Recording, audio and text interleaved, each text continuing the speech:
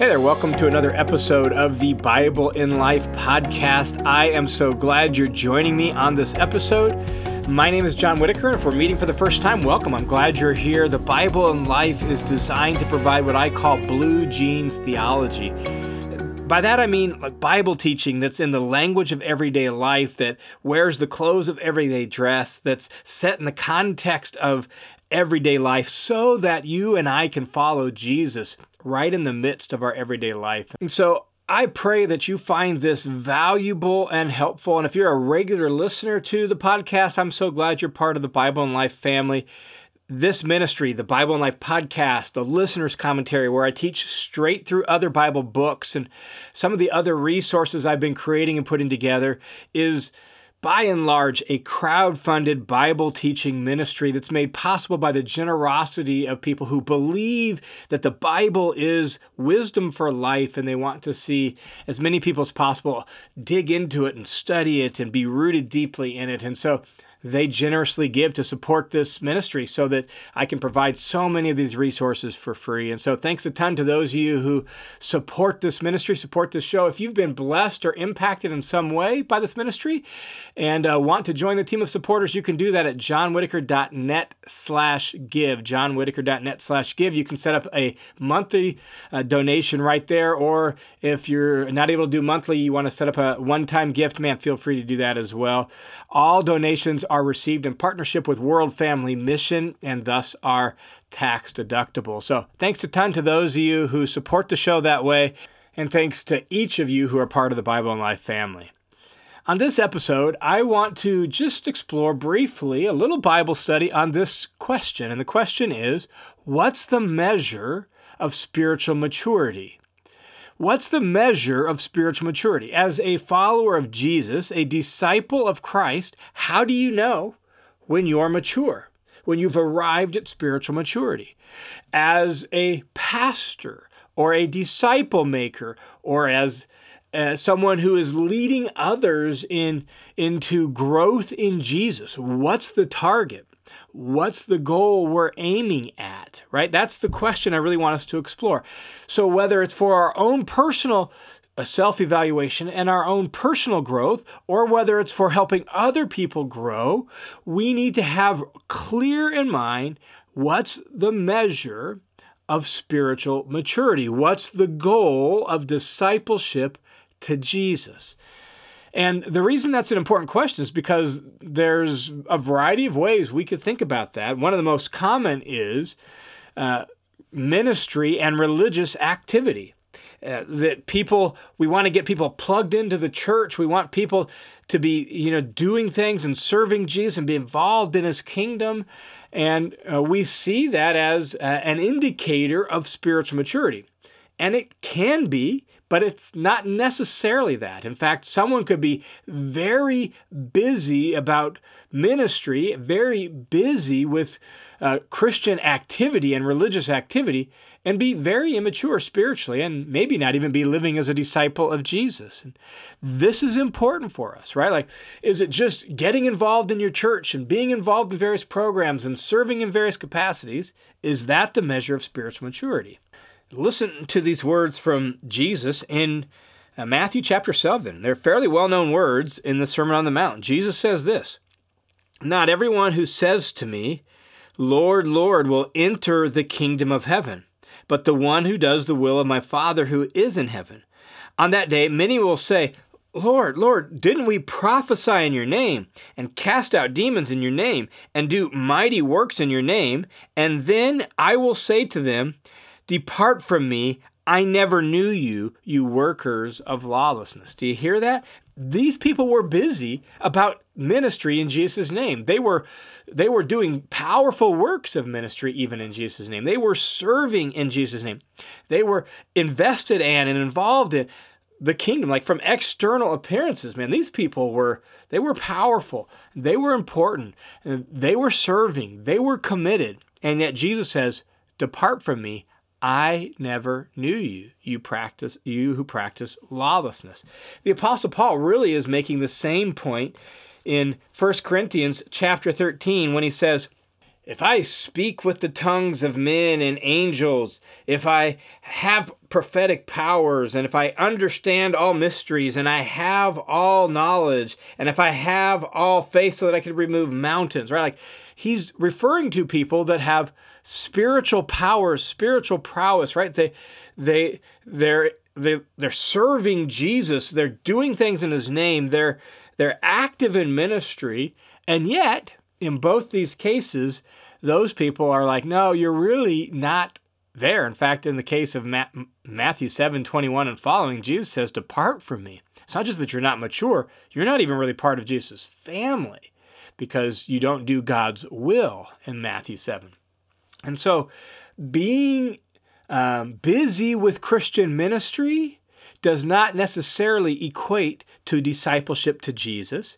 And being busy in Christian ministry does not necessarily equate to spiritual maturity. That's really important for us. And so as we wrestle with what is the measure of spiritual maturity, we need to pause and think, well, what really is that? Like, how do I know if I am mature in Christ? And how do I help other people become mature in Christ? And the answer is this. What's the measure of spiritual maturity? Well, the answer is love, and specifically Jesus-like love. We have to clarify that because the word love is so weak, so watered down, and so anemic in the American vernacular that we can't just say love, right? Like, we love pizza, we love a great movie, we love a good book, we love this song, right? We love our dog, but hopefully we don't love all these things exactly the same way. We love our spouse, we love our kids, right? We only have this one word, and it's become so almost sentimental that we fail to understand what Jesus-like love is.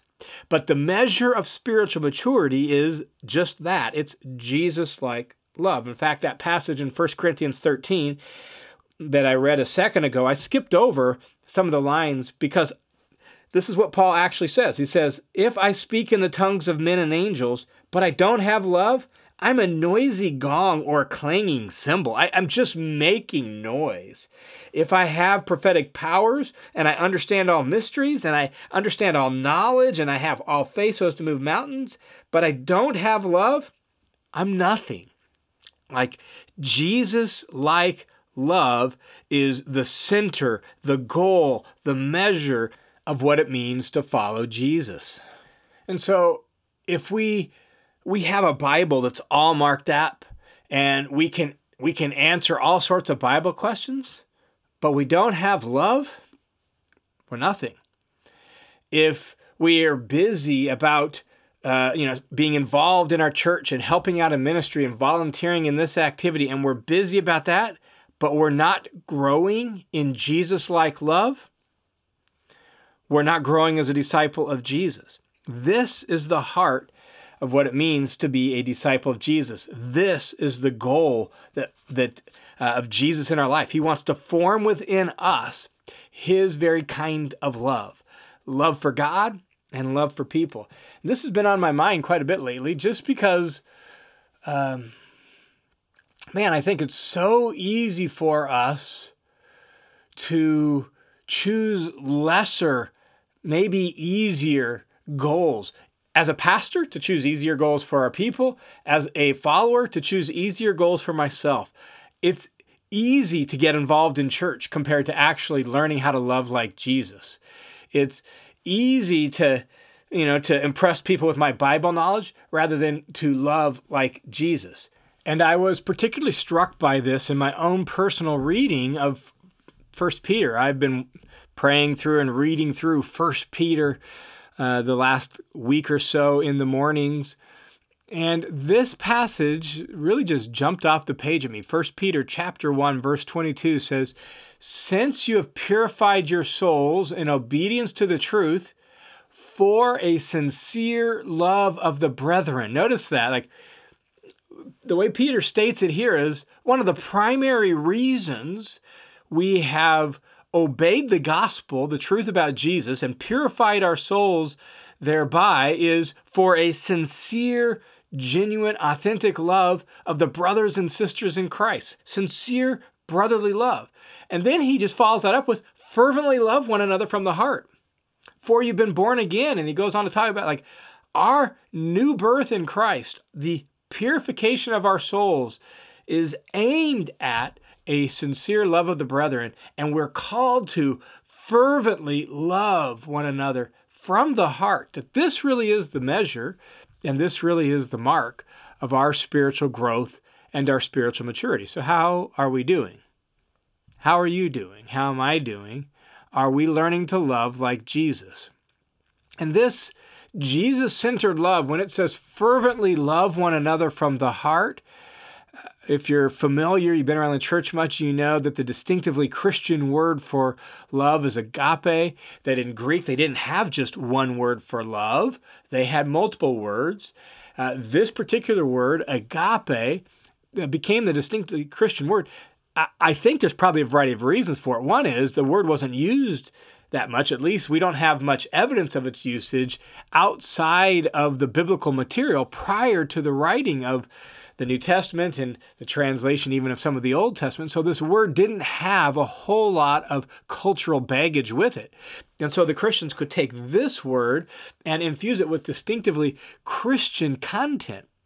And the content they infused it with is the self-sacrificial, self-giving love of Jesus. Like, husbands, love your wives as Christ loved the church and gave himself up for her. That's the pattern. That's the model. And consistently, that's the pattern and the model for all Christian love. Like, be imitators of God, therefore, and walk in love. And then it goes on to talk about the cross again. Like, this is the pattern. This is the model for us, this distinctive cross-shaped, Christ-like kind of love. Love one another from the heart that way. Christian love is this self-giving commitment to the well-being of another person, regardless of what it costs you, and regardless of what you get out of it, and regardless how you feel. It doesn't matter if you feel like it. It doesn't matter if you like the person or you enjoy their company. You are called, and I am called, to have a will that is set and committed to what's in their best interest, to what's good for them, that you see the beauty in them and you see God's work in them and you want to help them see it for themselves as well. You want to be near to them as Jesus came near to you. You want to welcome them into your life as Jesus welcomed you into his, right? Like, this is the pattern. This is the model. This is the heart and goal of our Christian life. This is the measure of our spiritual maturity. And so if we think of ourselves as spiritually mature because we're really involved in church and we're really good at religious activities, but we do not have this kind of love, the Apostle Paul would say it amounts to nothing. It's just a bunch of activity. It's just a bunch of religious noise. It really doesn't matter. That's the force of what he says in 1 Corinthians chapter 13.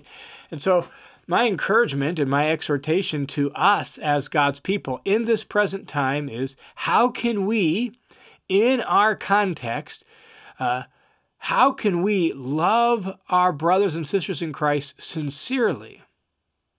How can we practice fervent love of one another from the heart? And there are a lot of things that make this difficult and challenging. Some of it just societal, cultural things. In the Western societies, America, and from what I know of other places, Australia, New Zealand, places in Europe, but America seems to be the worst at this. Man, we have such staunch, rampant individualism. That's a challenge, and it shows up all over the place. We love our privacy. We don't want to let people in. We tend to view everything and loop everything through our own kind of evaluation filter of our own life and what we want to do and what we like and what we prefer. And we are so self-absorbed and so individualistic. That makes it hard in the church in America to love one another deeply from the heart. Add to that the busyness and the pace of life in American culture and how we fill so much of our time with so many activities, social activities, school activities, our kids' activities, our work activities, our church activities. And it's like, how do we have time to love one another deeply from the heart? Like, there are real difficulties and real challenges to us actually attaining this measure, this goal of our spiritual life. Then you add to it just normal human fallenness and normal fleshliness, where this cuts against the grain of our self-preservation, our self-protection, and our self-interest. All of this makes learning to love one another from the heart difficult, and means we have to be intentional about doing it. It's not going to happen on accident. It's not going to happen haphazardly. It's going to have to be intentionally. We're going to have to be willing to imitate Jesus and learn how to love one another deeply from the heart. We're going to have to be willing to set aside our own preferences. We're going to have to be willing to rearrange our schedule, and we're going to have to pursue laying down our lives for others the way Jesus laid down his life for us. We're going to have to do that in some little ways. We're going to have to do that in some big ways. Sometimes it means not necessarily adding something new to your life. Sometimes it means doing what you already do differently. Like, you can do the dishes at home with a negative, sour, begrudging spirit, or you can do them as a spiritual discipline and an act of service, asking God to teach you to love, even in the simplest of little ways like this.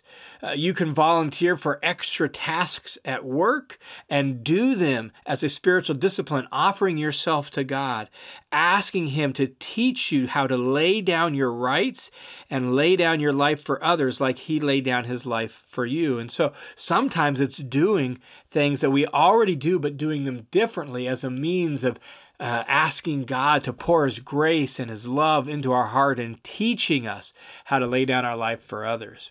Sometimes it means we're going to have to cut some things out of our life so we have more space for other people rather than being so busy. And so if we are going to follow the one who laid down his life for us, then we're going to learn to lay down our lives for others. This is the measure of our spiritual maturity.